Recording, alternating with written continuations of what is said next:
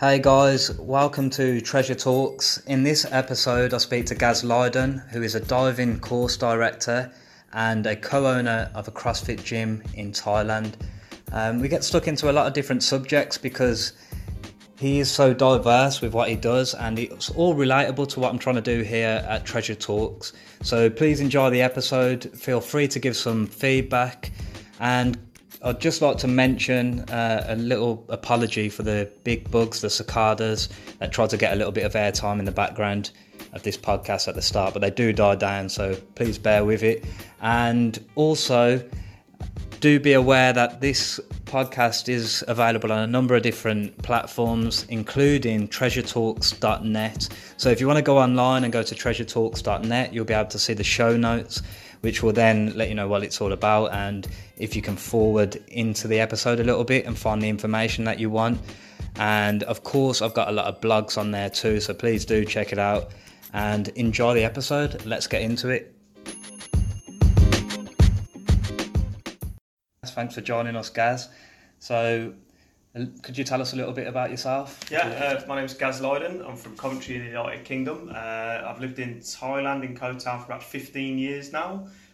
Primarily, I work as a PADI course director with Master Divers on Koh Tao. And I'm also the owner, coach and programmer for Koh Tao CrossFit. So you're perfect to have on here because, like I say, I want to cover travel, self-improvement, fitness, and working abroad, and you seem to tick all the boxes. Like you say, you dive, you do CrossFit. But what I find interesting, everyone seems to have a story on the island where you speak to people. Some people say they came out here to travel and they're still here years later. I've got exactly the same story. Is that your story as well? I came here for a 5-day diving holiday. I was in Australia prior to coming to Thailand. I did a working holiday visa, and that's where I learned to dive. I did my water course and thought it was okay. I wasn't a big fan of it, to be quite honest. And then I did my advanced course afterwards. We saw a manta ray sort of swim underneath us. Terrible visibility. It was quite cold water, choppy conditions, but this shadow sort of swam underneath, and I was like, right, I definitely want to go and see one of them again. So I went and did the advanced open water course with the hopes of seeing one of those, and that was much better. Yeah, and then I travelled and did my rescue diver course, and then when I came through to Bangkok, I honestly didn't like Bangkok the first time I went there. I sort of, like every other backpacker, I showed up at Khao San Road, went to see the Grand Palace, and so, and it just wasn't me. I really didn't like it. I wanted to go somewhere, which I imagined Thailand to be, which is more sort of like tropical island and palm trees and sandy beaches. And I went into a TAT office, which is the Tourist Authority of Thailand, and went, where do you go diving? And they were like, Koh Tao. So I came down to Koh Tao, walked out to Sari Beach, and like 15 years ago, all the palm trees were still on the beach, before they built the sort of beach road there and stuff. And I was like, right, yeah, this is kind of what I imagined it was. And I kind of stayed. I ended up accidentally staying for 2 years after that 5-day initial period of being here to do a diving holiday. Did my dives, stayed for 2 years, became a diving instructor, went back to the UK, retrained as a diving medical technician at the Diving Diseases Research Centre in Derriford Hospital in Plymouth, the DDRC. And then I came back and I worked as an evacuation manager, tender and operator for a recompression chamber network called Subaquatic Safety Services. Then I left them and went back into diving, and I became an instructor trainer, and that for the last 9 years I've worked in teaching people how to teach people how to dive. Right, so there's a lot to cover there. So when you came to Koh Tao, how long did you plan to? Just 5 days. 5 days. And how long have you been here? Obviously you went back to the UK, like you say. 15 years in total now. 15 years in total. That's crazy. One thing that stands out to me there with what you said is that you did your open water and didn't actually enjoy it that much. No, I didn't enjoy it at all. I had lots of problems. If anyone's ever been diving, I was the student that had problems with their mask, with their ears, and with their buoyancy. Do you know what I mean? So I was like the worst student from the instructor's point of view, but I didn't enjoy it myself. I really felt like the instructor at the time, and that was the first instructor, so I had no benchmark of what was going on with how good diving instructors were. He didn't really take the time of being able to explain to me how to deal with the equalisation, the mask issues, how to work on the buoyancy properly. But the instructor I had afterwards did. Really took the time to do it, really understood the things I was going through, and demonstrated for the first time I'd experienced in diving a really important soft skill, and that was empathy. You know, they were like, okay, yeah, I had problems when I did my open water course with a mask, and taught me through the process that we went through, and that was it. You know, I was okay with the mask. Then they taught me through different equalisation techniques, and the more I practiced it, the easier it became. And then they started to refine my buoyancy through my advance, through my rescue, through my dive master. My buoyancy exponentially improved with the more experience I had, and the more I had space to be able to play around with the parameters of where I placed weights, what kind of weight I would have at the start and end of the dive, different types of equipment, etc., etc. I always find it interesting when I speak to somebody like yourself and realise those kind of problems, like you once had them. Everyone's been that beginner, do you know what I mean, before you got to where you are everyone now. started somewhere, and I'm going to say that my beginning in diving was not smooth. Yeah. Well, all I've done, as we talked a little bit about before, is that the DSD, and I did the first dive and absolutely loved it. But I found it so alien to, obviously it's not natural to breathe underwater, and the second one, I panicked a little bit and I've not revisited it again. As we said, I actually did one in the UK in a tank, but that for me was overcoming as well. That was very... because I didn't know how I'd react. But a lot of the time with the panic response you get in diving, I watched there's a website now called Masterclass, that there's like all these really sort of like great mentors, you know, and I promote it to lots of people all the time. And like Malcolm Gladwell does one of the masterclasses. It's about writing, you know, he's effectively a journalist. But he's written a couple of books, Outliers, The Tipping Point, for example, What the Dog Saw, David and Goliath. These are all, sorry, I'm banging the table. These are all really good sort of books that you can reference from. But in this masterclass, he says this phrase that stuck out to me, and he was like, panic is your brain telling you don't have the skill set to deal with the situation that you're currently in. Right. And I think when you get people that panic in those early phases of diving, it's because they haven't got the skill set to be able to cope with the situation that they feel like they're in. And in a DSD, you've not necessarily been shown any of that skill set, whereas on the open water diving course you'll run through that skill set like sectionally. The knowledge is given to you, then you practice in a confined, controlled environment, and then you go out into the open water.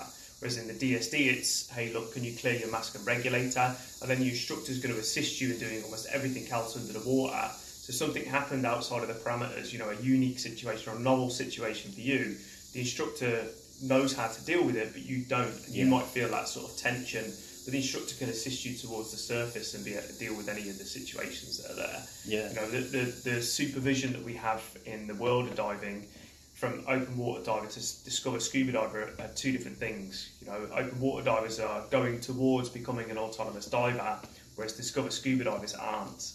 They're not going nowhere near it. They can gravitate towards it, but they're not going anywhere near it. Yeah. So we're expected to have visual or physical contact with the DSD at all times. Whereas an open water diver, you know, we can periodically look away to navigate and conduct the dive, etc., etc.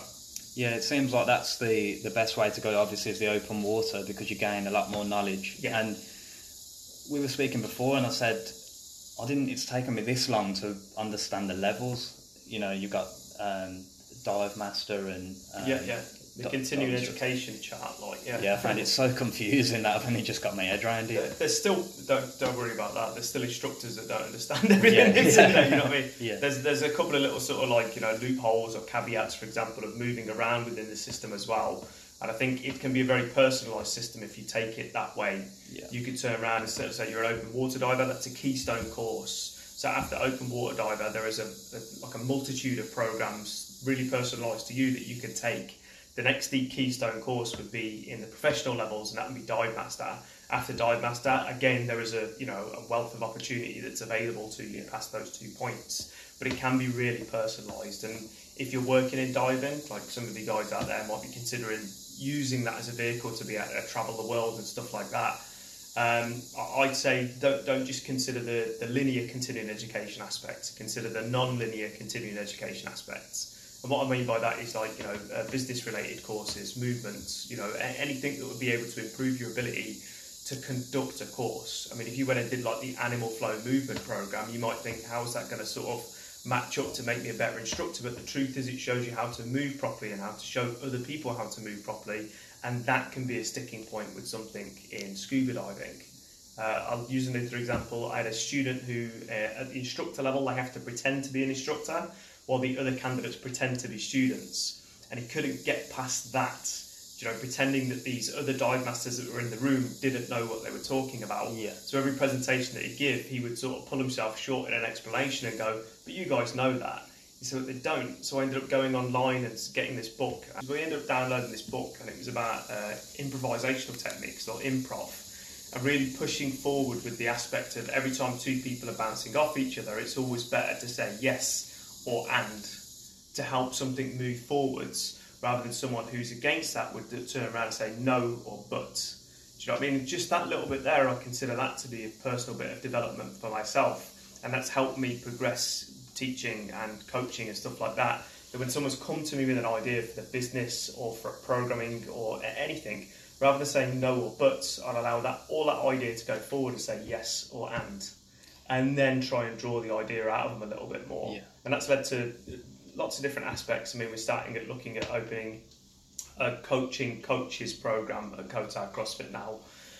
We do a lot of professional development leading up towards people who want to go to course director with diving as well. And also we are started an online, it's a Facebook group basically, it's like invitation only, and it's called Think Tank, and it's meant to sort of go through those ideas that you're like, okay, I want to make a cartoon about scuba diving, or I'd like to plant trees to be able to, or mangroves or whatever it is, and everyone in there has been designated to turn around and say yes and to give accountability, support, and just encouragement. Yeah, I love that, and I love how because going back to the guy not being able to come out of his mind and say these guys are his students, and because he knows they probably have the same knowledge base as him. Yeah. It's always hard to deliver an explanation or definitely a presentation to some other people who, you're aware they've got that knowledge. But I love that you went out your way to kind of improve your teaching and look outside the box with things like that. I think that's what you've got to do. There's do you know Ido Portales? Yeah, with the movement coach. Yeah. So he had again, random quotes of people, but he turned around and said, "A practitioner that's happy with his practice is a shitty practitioner." And that's another thing that kind of stuck with me a little bit. And I'm like, you shouldn't ever sort of rest on your laurels to say that's good enough. Everything can be improved, just tweaked a little bit. Sometimes they fail, you know what I mean? Sometimes, if that sort of pitch hadn't have worked out, I would have turned around and went, okay, we'll move on to the next thing. But it did. And if I hadn't been sort of like in the mindset to be able to go and just read that little bit of a book, you know what I mean? Try those techniques, and that wouldn't have led to Think Tank. It wouldn't have led to the coaching program that we're proposing down at CrossFit as well. Well, obviously teachers can still learn, and that's like 100%. Once you have a teacher who thinks he knows it all, then I never want to be in that position that I never want to sleep, because I'm still wanting to learn now. Diving's got this really good capacity for almost infinite growth. Even if it's just combining programs together, because you can write the programs as well. You can go, I've got an incredible interest in the seahorses of Raja Ampat. Well, you can go and write a specialty about the seahorses in Raja Ampat, about your passion, and put it in there and give it validity through training and certification.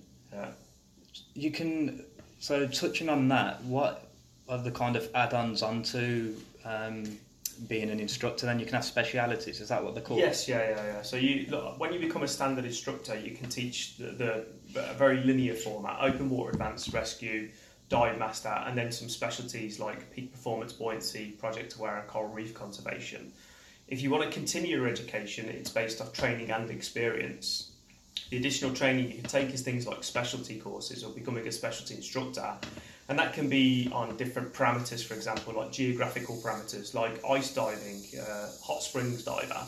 Yeah, it can be due to tangible extension of your skill set. So overhead environments in wreck or caverns, for example, deep diving, or diving on nitrox, moving towards the technical aspects. There can be sort of a mental and physical aspect to it all as well. When you look at the free diving, so being able to push yourself physically and mentally a little bit more in those programs too. Or there's other ones that are ecologically bound, like the Project Aware programs, as I mentioned previously. There's a whole like realm of those, like shark conservation, turtle conservation, seahorse, whale shark. There's lots and lots of specific ones that are out there that are very niche to each one of their markets. So as an instructor, you can grow into each one of those areas as well. You might be technically based, you might be ecologically based, you might be like creatively based. So things like photography, for example, would be a good outlet there. It's crazy because you don't really think of those things either, that you can, like you say, it's infinite. There's so many options. Yeah. Where I suppose my perception of diving was you can either take an open water course or you can teach one.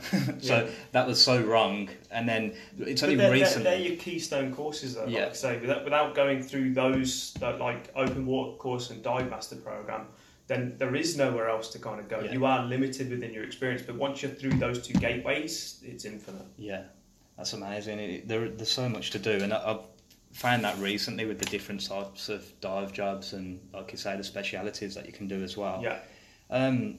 Going back, because saying all the things that you've done now in diving, and when you went back to the UK to Plymouth as well, what was you doing before that? This wasn't even in your mind, I'm guessing. No. Quite candidly, I couldn't swim very well, to be quite honest. The idea of becoming a scuba diver instructor was not really on the cards at all. But I don't know if you felt this way when you started like travelling around and stuff like that. I knew when I was at home I needed to do something, and I knew it wasn't this. That's kind of the position I was in. So I worked in logistics and training in the automotive industry. So I used to teach people how to drive forklift trucks. And before that, I was a forklift driver. I'm from Coventry, so prior to sort of 10, 15 years ago, it was the automotive industry. The jet engine, turbine engine was invented there. Fastest car in the world was built there. All these sort of things that linked Coventry or anchored Coventry quite heavily in the automotive industry. So myself and generations before me who were from Coventry had all sort of worked in the automotive industry. When that started to disappear, there was a lack of identity, I think, within the city. It's quite a big service city now. There's two universities there, so Warwick University and Coventry University are both there. And they have a lot of influx of students now, so there's lots more like bars and restaurants and stuff like that, and it's kind of the city's built around that now. So for someone like me, I really didn't know what to do. So I was like, I know I've got to do something, and I don't just want to follow my job to Birmingham or wherever it was going to move. And I decided, okay, my friends, a couple of them have gone and done the working holiday visa in Australia. Maybe I'll just do that and see where it heads. And that's what I did basically. I'd sort of packed up all my stuff, like gave everything that was in my house away, rented my house out to friends of friends, and just went. I remember saying to my mum, "I'll see you in 3 months. I'll probably run out of money." And then I didn't come back for 3 years. It takes a lot though, doesn't it? Like mindset wise, to suddenly get to that stage where you say, because you don't know what's in front of you. Like you say, you said about 3 months later. That just shows you don't know what's past that, do you? I was still probably a little bit insecure about moving away on my own. Yeah, so the fact that I had lots of friends that were doing it as well made it quite easy, but I was open to the opportunity. And I think once I'd made that move and I was in Australia, I remember my friends turning around and saying, "Hey, what do you want to do today?" And they were like, "Hey, should we go to the pub?" And I was like, "Come on, guys, you've come all the way to the other side of the world. This might be the only opportunity, like a couple of lads from Coventry get the opportunity to do this. None of our friends have ever done this before. What are we going to do?" And so I signed up, and I decided to do my open water course, like skydiving, rafting, bungee. I basically walked in there with the money that I'd saved up and went into like a tour agency and went, right, what can I do? And they were like, well, here is like, the bells and whistles package. And I was like, there it is. Before I blow the money in the pub, there it is. And so I was in that mind frame to turn around and just say yes. I was like, look, I want to move forward. I don't know what it is. Just let me try all these different things, and the one thing that I like, I'll try and stick with. And to say when I did the open water course, it wasn't that. The thing that I enjoyed the most out of all of those experiences was the skydiving. So I'd sort of gone, well, how do you become the guy that gets someone strapped to them? I remember having that conversation with someone. But it wasn't diving, but over time it became diving, and I ended up being underwater rather than in the sky. It could have been a lot different then. I've got a friend of mine, Paul. He went and did both. He ended up being a scuba diving instructor and a skydiving instructor. something I wouldn't even. I haven't done that, but I would love to do it. To be fair, It's good. Yeah, definitely. But yeah, you have to like approach these things. I think the thing that stands out to me is you must have been open-minded once you went out there. I was just ready to do something different. I had no idea what it was, but when I landed in Sydney and my friends went, pub? Yeah. I was like, no. We've got the money, we could do it, it will be a great laugh, and I will do it occasionally, but I'm definitely going to focus on something else first. So I kind of gave my money away, I safeguarded it within someone booking all these little trips for me, all the way from like Sydney all the way up to Port Douglas I went. And then I ended up getting work and worked in like South Australia a few times. I really liked South Australia. Went over to the west coast, went all the way up to Ningaloo Reef, dived there and everything, came back. And then I travelled around Asia for a little bit doing some diving, and then ended up, you know, on my like homeward leg of my journey in Bangkok. And that's when I walked into that TAT office and went, where do you go diving in Thailand? And they said Koh Tao, and then that was kind of it. What was your feeling when you walked into the TAT and you sort of... I just wanted to get out of Bangkok. Yeah, that was it. Like, I love Bangkok now. I've got friends that live there. I know the city well. I'm outside of the sort of tourist trap areas, but I just wasn't me. Do you know what I mean? I walked into Bangkok and went, it's not for me. Yeah, I definitely get that. Was there not any part of you that thought you might end up going back home at that stage when you was in Bangkok? Yeah. And you thought, I might go back to... I had a flight in 5 days, so I thought that's 100% that's what I was going to do, yeah. At the time, you could only apply for your visa for New Zealand from your country of residence. So my mum's brother and all of his family all live in New Zealand, so my plan was to go home, apply for the visa, do a little bit more saving, go and do the same thing I did in Australia in New Zealand, and I ended up staying here instead.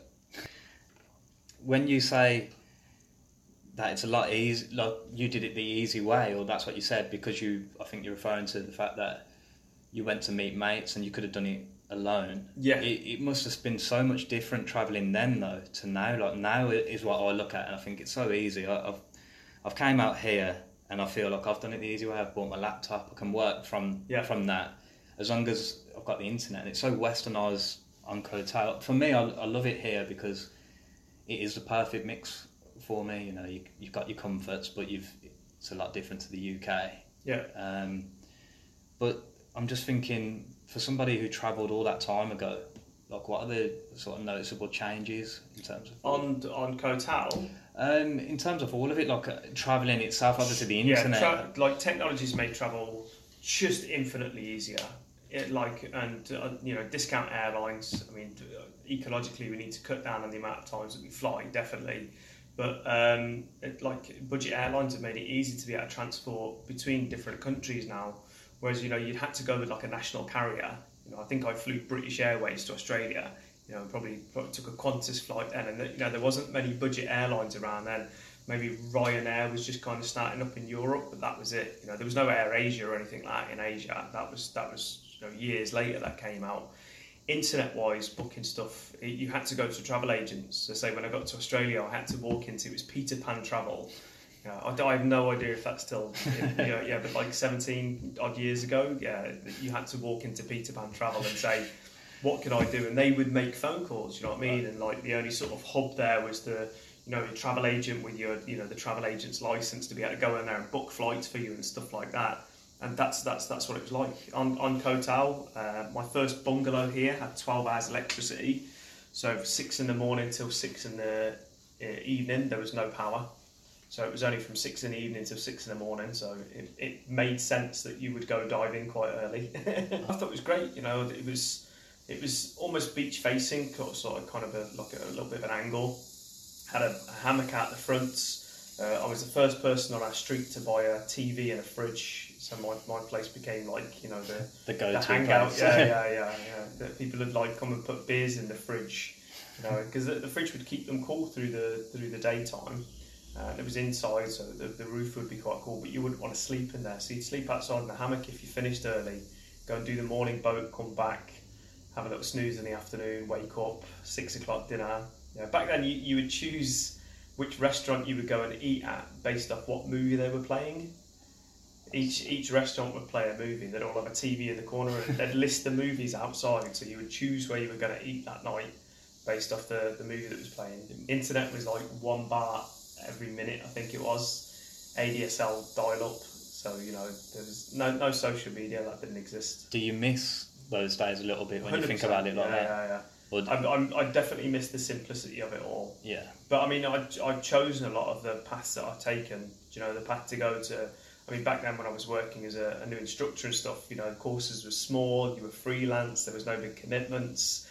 I was the one that chose to go through to course director. You know, no one ever prompted me. I remember when I first became an instructor and said, "I'll never be a course director," but it became a natural progression of the hunger of wanting to know more or improve something or do more. Do you know what I mean? And the same for CrossFit. Never intended to open a CrossFit at all. You know, I'd done like PT certificates and stuff, and I started training in CrossFit. I'd introduced the guy that opened CrossFit to CrossFit itself, and he was like, "When I'm going to open one," I was like, "Great, I'll come and train." And then I became a coach, and then I became the owner. So all of those things that built up, I chose them. You know. I'd still enjoy the sort of the hammock days. I've got a couple of dogs and a cat, you know, and the days that I can sort of just disconnect from the internet, sit at home, grab my Kindle, and just relax. They're the best days. Yeah, I feel like I earn those days now, rather than they were just given every single day. Yeah, definitely. Obviously, when we organised this podcast, it was from yesterday when I come to train at the CrossFit gym, and you just talked about it there. Yeah. How did you end up being, like I say, you went from sort of strength to strength with Paddy, and you're now a course director. How did you become owner of a CrossFit gym? How does that happen? So when I worked at the Recompression Chamber, I sort of stumbled across I think it was a Men's Health magazine article, and Chris Spealler was in it. So Chris Spealler was kind of one of the early sort of athletes, or at least one of the early notable athletes in CrossFit. Him, Jason Kalipa, you know, they were sort of like the people that were winners or there and thereabouts of the early games. You know, the very first ones, sort of like 11, 12 years ago now. So I started following him, and social media had just come out then. You know, he was one of the first athletes that I kind of liked. Him and GSP, I think, were the sort of, you know, you're like, these are the guys, man. So I ended up getting a book that was also, I think, a men's health book by a coach called Roberto Dos Remedios, and it was called Cardio Strength, I believe. So me and my friends, we got this book and we built our programming from that. And we started doing that in like the only gym that was on Koh Tao at the time, and it was just a rusty dungeon. It was a place if you were sick in the corner, no one would really worry about it. You know what I mean? Yeah. Like hose it, you know, that kind of almost like an old powerlifter kind of gym. You know what I mean? They're like everything is irons made of rust. You know what I mean? They're spit and sawdust. Yeah, that's pretty much it. You know what I mean? So when I'd be doing moonshine in the corner or whatever, but that was it, and it was a great gym because you could just go and just sweat yourself in there, and he didn't mind anything, and it was a good place. But yeah, so I introduced him to it, and he lent this book from me, and I was like, hey, you should look at CrossFit. And there was I can't remember the name of the website, but it was GIFs. The only way you could look at the movements that were appearing on CrossFit.com were to look at it, and it was called RX.com or something like that. But it was a GIF. You had to download this fucking GIF. I remember that. Is that right? Yeah, of course. I had to download this fucking GIF and wait for it to load to see what a thruster was. I was like, I don't know what a fucking thruster is. It says thruster of muscle up and stuff like this, and I'm like, I don't know. So we'd look at it, and then we'd go to the gym and we'd try and do it. You know what I mean? So we managed to kind of, let's say, master the power clean, but snatching was just, we were fucking on because you couldn't drop really, you know. Yeah. So that was a bit of a problem. But then he got a bit of money behind him, and he managed to get a partner that wanted to open a CrossFit box. So he went and opened the first CrossFit box.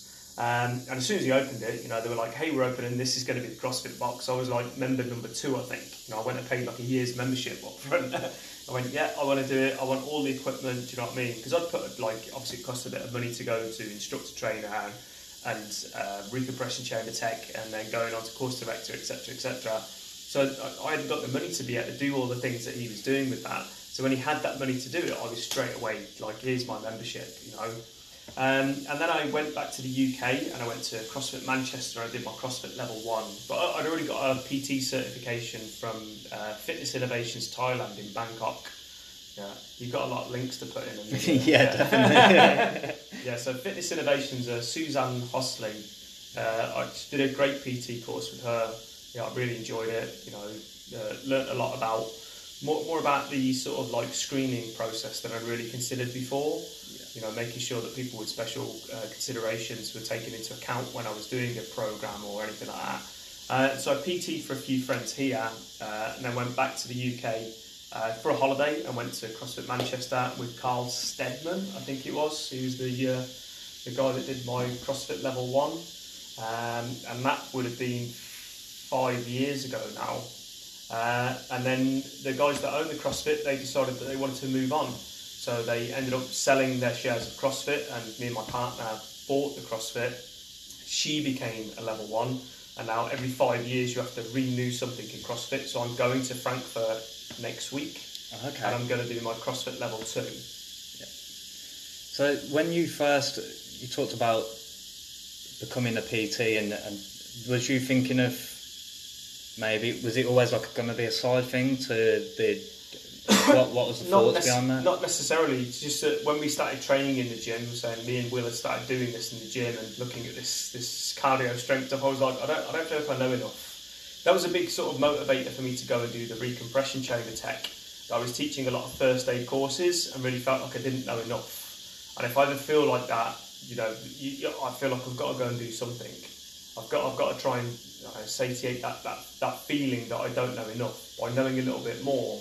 And if that means a certification, great. If it means going online and doing something like on Coursera or Udemy or Masterclass or something, I'll go and do that as well. You know, there's infinite possibilities. So that it's made it much easier to be able to do travelling through technology, but education's also become really, really, really simple. You know, is an Isaac Asimov quote that says, "In the age of information, ignorance is a choice." Yeah, I saw that the other day. That's 3 good quotes you've got now. Yeah. I feel like I need to come up with one now. But it's true. You know, if I feel like I don't know enough, I'm quite prompted to go and do something. So I went and did the PT course in Bangkok because training with my friends, I didn't feel like we knew enough.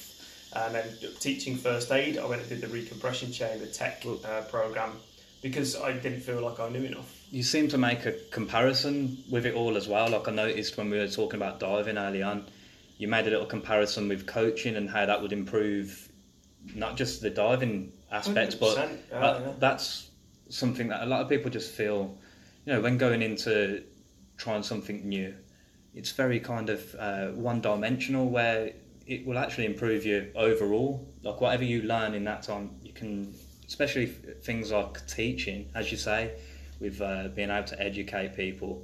And I suppose there's a lot of similarities in being a course director and actually a coach that you've probably noticed. A lot of similarities. I don't think any education experience you have should be modular.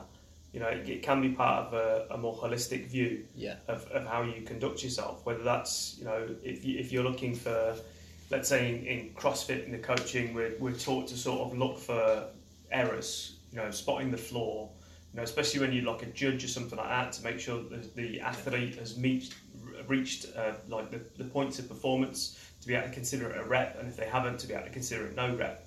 That kind of eye definitely came from having to spot the flaws in teaching people how to teach people how to be scuba diving instructors. Do you know what I mean? So being able to turn around and say, okay, this is because your legs are in the wrong place, or you need to reposition your weights here, or consider the fulcrum point on your body when you're doing this. And that sort of balance aspect came from teaching people how to drive forklift trucks, because the load must be in a particular place. You must load a truck in a particular way. The sort of the turning points and fulcrum point on the truck itself are also important things that you need to take into consideration to be able to operate it and lift safely in confined environments where other people may be around. Yeah, there's 100% a linear aspect. You know what I mean? There are connections to everything that you do. Do you know Gary Vaynerchuk is? Yes. Yeah, so he's like obscenely prolific in his content, but he did something on, I think it was Udemy. I think I sat down and did one of the Udemy.com courses. Yeah, and speaking of that, it is a real good. That's where you can go on there, and I think anyone can run a course about anything. Yeah. So I got into this sort of like lifelong learning aspect from Coursera. So Coursera.org, I think it is. But you had to be a university professor, or at least joined with a university to be able to get a course on there, Of course, that left out a huge aspect of the market. You know, people who are university lecturers, this really small circle here, and then you might have higher education educators that are here, but then people who have got like vocational skill sets that are out here, do you know what I mean? They'll be able to teach you how to draw and stuff like that. Yeah. So things like Skillshare and Udemy ended up targeting those sort of people. But he did this one thing and he was like, hey, you might be the best salesperson in the world, but I have a really massive passion for like stitched cushions. And he says, well, why can't you be the world's biggest stitched cushion expert? He was like, that's a niche market that's out there, and you can use Udemy and YouTube or whatever to pitch yourself and bring yourself up there. And I think that was a really eloquent way of putting it, that even if you've had these sort of almost 3 seasons or 3 lives in one life, driving the trucks, teaching people diving, working CrossFit, there's definitely a linear thing between all those 3 things, and that was you. Yes. So you get these people that are out there listening to your podcast now that are thinking, okay, well, I work in Starbucks. Well, great, you've got excellent customer service. You know the processes to be able to make all these different things, you know, lattes, macchiatos, whatever it may be. And, you know, you've probably been taught to be out of finance properly, the budget that you need within the, you know, move up to the manager's job, etc., etc. So why couldn't you work in another operation that has those same skill sets, even if it's nothing to do with being a barista or a shop manager? Because being a diving instructor didn't really seem to have many similarity or links to teaching people how to drive forklift trucks, except it had instructor in the title. Heavy machinery versus life support equipment, maybe slightly different, but the fulcrum point became a very important topic of balancing people out. And now we get people into trim really easily by teaching them how to balance themselves in the water, just like I used to teach people how to balance stuff on a truck. That's a crazy comparison. It's a great outlook with everything you've said there, because, as you say, there's a ripple effect with everything we do, and sometimes you notice something doesn't go your way, and then, you know, 10 years later or however many years later, you think, that's why it didn't go my way. It kind of stems a new path. Yes. Yeah. And obviously, when you were teaching people to drive forklifts, I'm sure you didn't think you'd be sitting here now talking about being a yeah. You know, as a course director and an owner of a CrossFit gym in Koh Tao. Like, who would have thought that then? But I love the outlook of thinking that it all led from that. It's not necessarily all led from that, but I can definitely draw from my previous experiences. Yeah, I mean, it happened because I was open to it happening. Yeah. I think that's what it was. You know, even if I was reticent, like when we took on the gym, I was certainly the most reticent partner out of the ones that took it on. But the belief that my partner had about being able to do it made me believe in it as well. Yeah. And then using things like my previous experience of being an instructor and a coach, etc., to improve how the facility moves forward. You know, just the experience that the people have in there, that's the same experience that people would have to have if they walked into a nice restaurant. Do you know what I mean? It must be one of the prime hours of their day. They must look forward to it. Even if they're like in a bad mood when they walk in, they must walk out of there in a better mood than they walked in. But that's the same thing in diving or running a restaurant, or, you know what I mean, having a I don't know, some sort of service in blogging, for example. Yeah. Someone comes to your blog, they've got to enjoy the experience so much that when they leave, they want to go back and do it again. Yeah. That's how it works. You know, if you can draw that comparison, I think you'll be okay. Yeah, definitely. With CrossFit now, it seems like it's worldwide, isn't it? It's still in early days of the sport, I'm guessing. How long has it been around now? So CrossFit itself, I mean, as a training methodology, a long time, 15 years. 15. Yeah, I suppose that's still early for a sport. Yeah, but it didn't technically become a sport. Like, people were doing it and recording their scores or their output, or, you know, their metrics, to see about personal comparison or, you know, personal improvement within that. So comparing their standardised time for a certain workout, then 8 weeks later going back and doing that sort of baseline workout again to look at capacity, strength, etc., etc. But sport-wise, the games started. This would be the 12th CrossFit Games happening this year in Madison, in Wisconsin. Yeah, so it started on a ranch in California with a guy called Dave Castro. So he kind of organised it all and programmed it. It happened on his family ranch. And it happened there for maybe the first 2-3 years. And there's a movie called Every Second Counts, which follows Chris Spealler in the second games. And out of nowhere, a guy called Jason Khalipa wins it. So just comes out of that. They don't even follow him in the documentary. It's quite funny. But you can have a look at that on Netflix. Yeah, but look, what's the other one on Netflix? Is it? There's a couple. There's Froning 4. So Froning's the only guy to win the games 4 times as an individual. Then there's... is it the world's fittest man that he's in as well? No, fittest on earth. That's the one that caught my attention, where I'd heard about CrossFit, but I think for some reason I had a stereotype. Well, I didn't even know what it was, but I just had a bit of a negative connotation towards it because of what people have been saying. But I think that's come from this, the CrossFit as a sport aspect. I think most people have that issue, So what happens, maybe like 8 years ago or something like that, there was a very definite split in CrossFit, and CrossFit became a training methodology and a sport, and they're not necessarily the same thing. They really are. I think a lot of when people talk about like injury rates or extreme weights or something like that, and you're like, no, that's the sport. That's not the training methodology. The training methodology is constantly varied functional fitness performed at high intensity, and that high intensity is relative to you as an athlete, to you as an individual. Do you know what I mean? Yeah. Like relatively intensive to you. I mean, we trained yesterday, so we talked about this, didn't we? In relative intensity, and the weight was light enough, But for me, the burpees always kill me, always gas me out. So that's me choosing a lighter weight so I can maintain constant on the burpees in between the clusters and the burpees. That's my intensity. That's me trying to work my weaknesses while playing to the strengths. Yeah.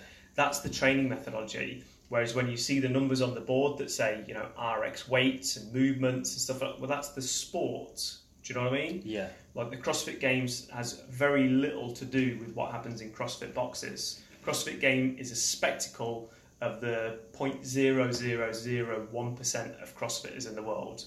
The elite of the elite of the elite. You only have to see them, don't you, to know that that's like a small minority of people anyway. They're the elites and they're the extreme. I think in any sport you will get you will get that. I think it always gets, I don't know, there's an unfair reputation from certain people who don't understand it, and once watching that documentary, that kind of caught my attention. I wanted to learn more about it, and I was really shocked to see there's a CrossFit gym on Koto, to be honest. I didn't realise how big it was until recently. Well, I think that you're talking, this number may be pulled from completely nowhere, but I think it's something like 14,000 affiliates around the world now, with an estimated 4 million members, and they are CrossFit.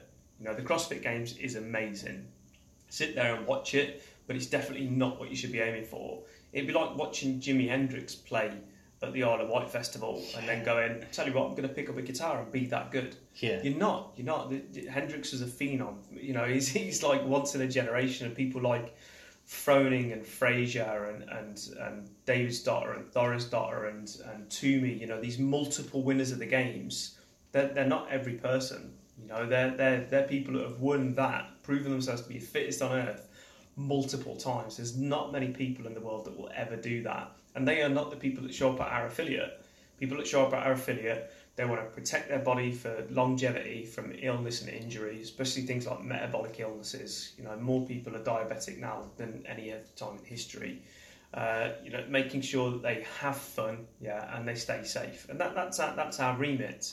When I took over Kotar CrossFit, we sat down and said, what's our mission statement? And our mission statement was education over competition. That's it.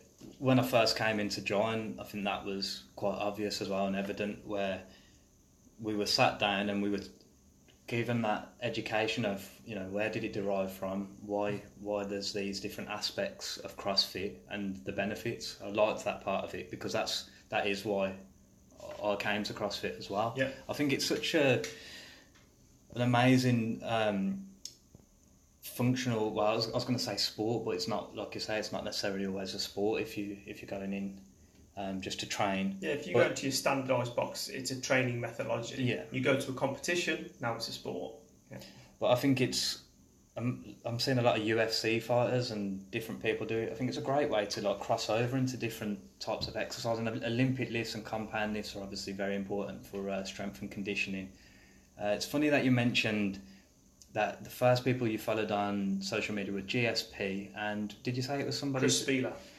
Well, recently GSP's coach came out and he was knocking CrossFit, and that was an example of somebody who really didn't understand what CrossFit was. He was kind of looking at the sport and the way they go 100%, and he's saying, you know, you're not going to recover very well from that, but it was very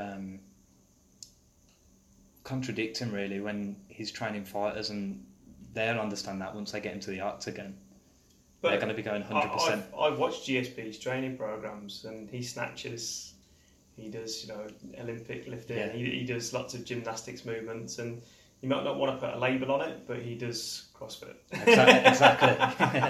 That's what it is. I think there's a big misunderstanding there in some parts, isn't there? Sometimes I think people are just trying to look for a target to get a rise out of as well, you know, and I think like CrossFit's become like an easy target for some people. I took back Gillian Michaels earlier on, and you know, you look at her videos and they're just ridiculously non-functional, you know, just they're I don't know, there's no function to it. You know, they are non-functional movements. Yeah. Standing on a Bosu ball on one leg while trying to press a dumbbell overhead, and you're like, well, what aspect of your life are you expected to? I call it Instagram training. That's what that sort of stuff is. It's trying to get that GIF, as you were saying earlier, get that 3-4 seconds of trying. It's novelty movements. Yeah, you're not getting the most out of your training by novelty movements. It's great to have variety, but you've got to justify it. You know, you've got to justify it. And when you see, you know, like an NFL wide receiver standing on a Bosu ball, catching, like, you know, there's a video of one of them, he's catching like it's got a blue, a purple and a white. It's like a 3-ended object. Yeah. But he's like throwing it, and he's saying to him, right hand white, and he goes, oh, and he grabs it, and he's like, left hand blue, and he grabs that as well. You know, and you're like, okay, yeah, he's trying to work on his balance and his hand-eye coordination. That's functional. It's It's sport specific to that guy. When you watch her do it on Instagram, it's terrible. That's the worrying thing, isn't it? You see, like, we gain so much knowledge now, like you said, with like using Udemy and Skillshare, and there's so much good with social media. But I suppose sometimes we do see these things and we're like, yeah, we'll give that a go. But, you know, have you gone through the compound movements yet and the things that you should be working on first? I think CrossFit is just an amazing way to begin that journey. Go in there and start the compound movements. For me as well, I think if you take yourself out of the limitation of you know, when people talk about like CrossFit, for me, again, CrossFit's a mentality to me, not just a methodology, and that means be open. Do you know, if you want to go and do Ido Portal movement or Animal Flow, Mike Fitch, do you know, do it. We do it in the box. Do you know what I mean? We go through lots of kettlebell stuff. You know, I'm a big fan of the kettlebells. I think they're great grip, great core stability. Hundreds of different movements in a confined environment that you can go through, and you know, we'll take them out. We'll go paddleboard and stuff like that. If you've really got the mentality of being CrossFit, when you look at the games as well, it's not just barbell lifts. Do you know what I mean? It's not just run and row, air bike. You know, it's not just wall balls, burpees. It's go out there and run. You know, when you look at the sort of he's got this kind of triangle, this pyramid rather of you know, going up. Nutrition is the base, gymnastics movements, weightlifting, and then, you know, the sports. That sport could be go for a trail run. You know what I mean? Get a bicycle and ride across some plain somewhere. You know what I mean? Go up into the mountains. Check out that's what CrossFit's meant to do. It's meant to improve their abilities to be able to do things outside of that box. Yeah, I'm seeing it with a friend now. He's started doing a lot of CrossFit, but he's somebody who likes to try his hand at a lot of different things. He's just done an ultra marathon, and you can see the benefit of what CrossFit's done for him. But talking of the benefits of CrossFit, we were talking a little bit before about how it now offers opportunities for people to travel the world as well, doesn't it? Yeah. I think that's something that sparked interest in my friend as well, who's doing it because he's a PT. I think he suddenly realised that actually you can. I think the PT certification is really important. I think it's a good one to have as a base. Yeah. But if you want to work in a CrossFit box, and there are boxes everywhere around the world now, you have to get the CrossFit level 1.